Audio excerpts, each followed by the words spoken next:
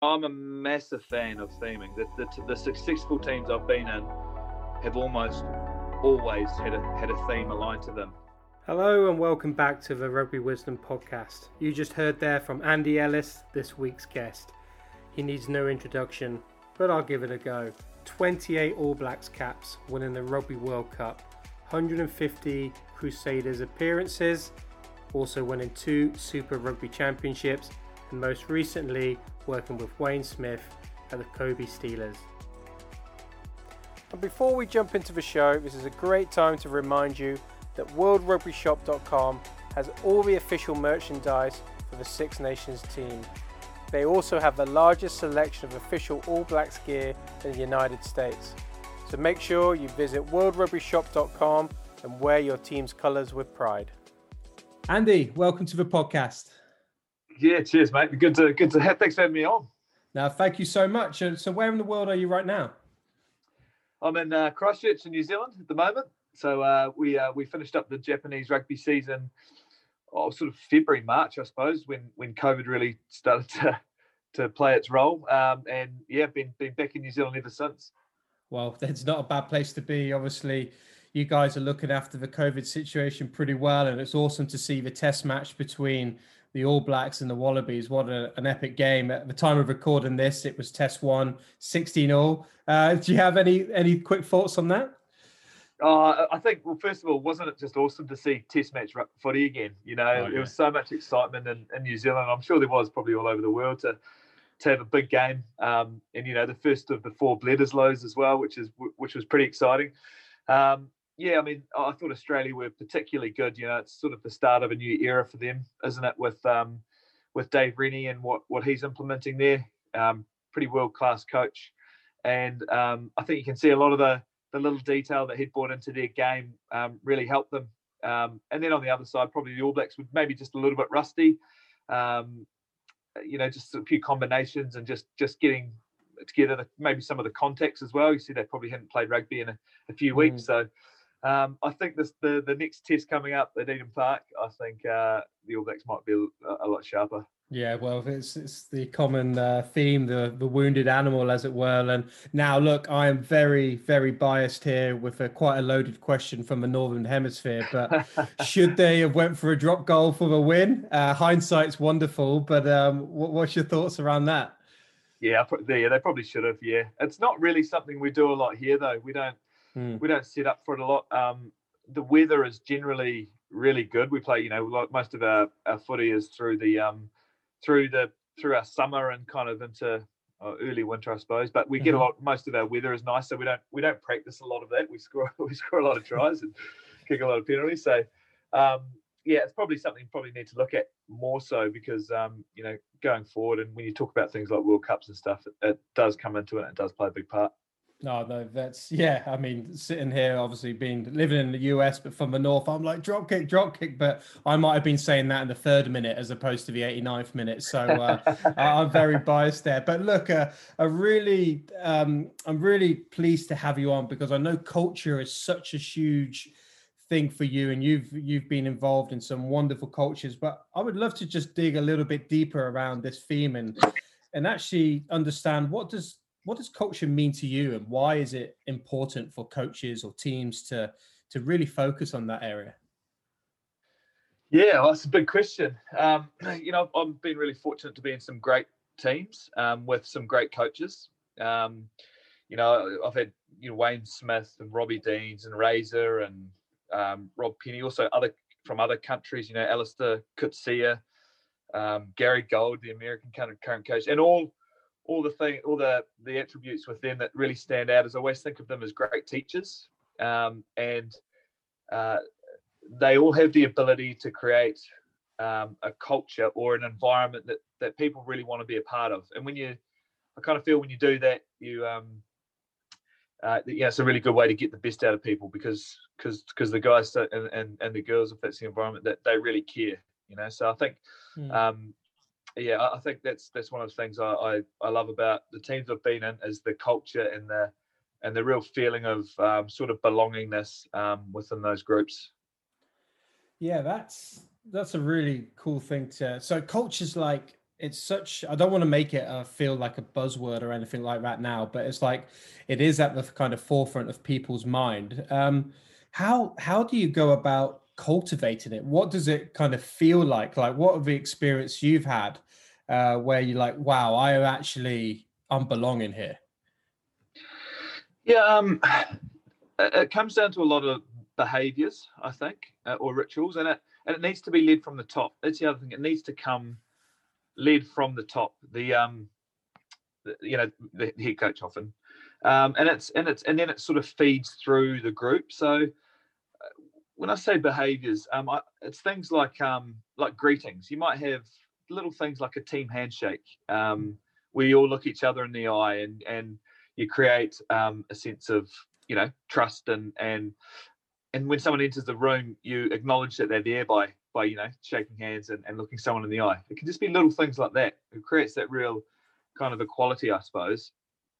So there's that side of it. There's also a lot of other behaviours or rituals. A lot of imagery or symbolism. When you come into your clubhouse or your whatever it is. I think of the Crusaders, for example. There's a big honours board that you see early on, and you see all the names of everyone that's ever played for the club. There's banners hanging in the gym of the titles that have been won. All those little things like that, symbolism, connecting sort of to a lot of the values or the standards that are at the club, and they're up and about, and they're seen every day. So you quickly understand sort of what they stand for. I think things like sound is another one that is really important. So creating ritual around that. We never used to listen to music on the way to the ground. It was always a bit of a no-go zone. You just be quiet and not say anything. But kind of evolved into having awesome big ups music playing on the bus to the ground. When you're in the changing sheds, playing some big songs that, and you'd often go to the same songs each week. So it created that. Really got the boys up, got them into a really good routine, made them feel sort of good. Some guys would even be sort of bobbing or dancing in the sheds because they were so relaxed and they felt so part of what we were doing that, it was really cool. You think about, like an old song you might have heard, from the past, or when you're at high school or something, and it reminds you of a great party you're at with your mates and a really happy time, and that provokes or evokes those sort of emotions again. I think it's pretty cool. So noise and sound is, I think, a really big part of that sort of culture as well. And there are a lot of other things. There's things like food and smell and all these things that help kind of grow this sense of belonging and sort of safeness within a group. And then when you get that, that's when you can really get the best out of people. No, I love that. Sorry, I didn't ramble on too long. No, that was brilliant. And there was one thing what you mentioned there around sound, and that's not necessarily something I've massively thought of. But I normally post-match, you've got your team song, you sing if you've had a win or you're in the clubhouse and you're having a good time. But also what you tend to see these days is people go in their own zone with their own headphones. And are people allowed to kind of do their own things? Is it encouraged to be part of a group? How is it managed when potentially the culture is, I don't want to say being tested, but if people aren't necessarily going along with the flow, if you catch my drift? Yeah, I do. Yeah, I mean, often a third of the guys will have their own headphones in anyway, because that's part of their routine. But it's just arriving to the ground, playing some music, and sort of everyone looks at you going, what's going on here? And you look relaxed and calm, and like you're having fun, but you're also really focused. So I think, that's probably part of it. You do have to respect everyone's way of going about it, and it does sometimes take time as well. But you do get there. You talk about sound too. I think even the way messages are delivered and by different people at different times, actually sound can mean big pauses between a really strong message, where it makes people stop and think, and it has real power to it. And so there's all sorts of different ways to do it and create that. But there's a few examples. No, nice. And again, it reminds me actually the sound of, and when you were saying when people are coming into the environment and they feel relaxed in their flow. There's an awesome video of actually Maradona, the footballer, the soccer player, in a pre-match warm-up. I'm not sure if you've seen this video where it's the stadium music and he's literally just doing his warm-up, laces undone, just doing keepy ups. Like, but you can tell he's in the absolute flow and he's kind of just dancing and enjoying himself. And it's really interesting that I actually heard a podcast, I think it was with Matt Toomer, the Wallabies player, about his wife, I believe, is a cricketer for the national team. And their warm-up consisted of a lot of kind of dancing and enjoying themselves. And it kind of instantly, I struck a chord where I was like, oh, kind of like, if you see that in a rugby or macho world, like it's like, oh, he doesn't care or he's not interested. And I just find that a really interesting point that you made there, that actually everyone has their own type of flow, and why not be relaxed pre-game? I'm sure that's an optimal state, right? I understand it, because it actually took me a long time. The first half of my career, in fact, the first 2/3 of my career, it was, you're at the ground, it's very serious, you're very focused, you've got a job to do. But I think that's very much an old way of approaching it.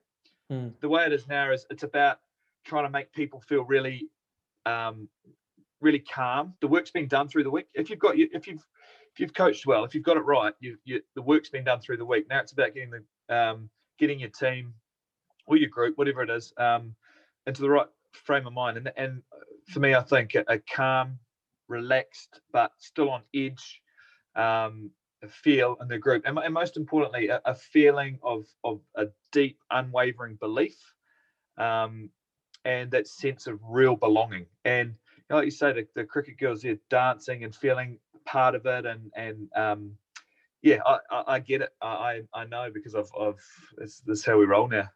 No, it's good. I like being in this modern world. And who instigates or starts off the kind of culture, and then who runs with it? Does it change? Is it always evolving? Like, who are the key stakeholders in all of this?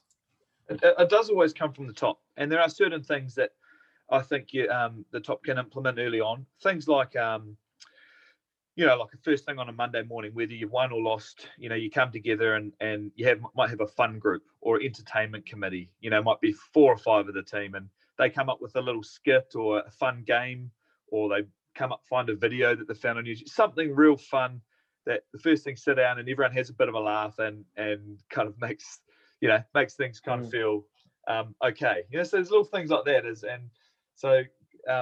that's often implemented. But then I think it's about having a really strong leadership group. So that's your sort of 5 or 6, 7, I suppose. Kind of key, usually more senior guys, but doesn't always have to be. Guys that are going to really help drive a lot of the values or standards that are at the club.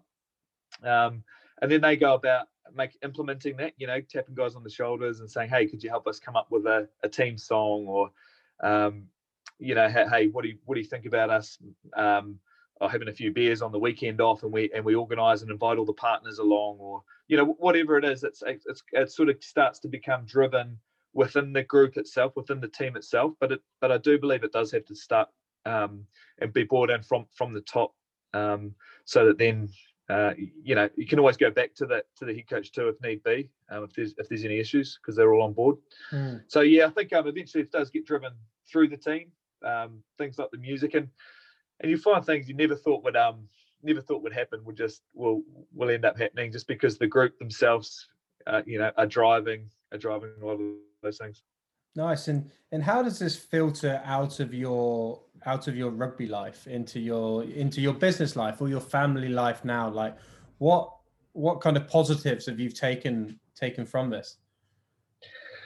Yeah, we try and have a certain amount of routine and little behaviours and rituals in our family too, which is cool. We'll have a roast meal on a Sunday, and the kids will know that that's our time that we'll all sit together and spend time together and talk about the week, and little things like that I reckon are pretty cool.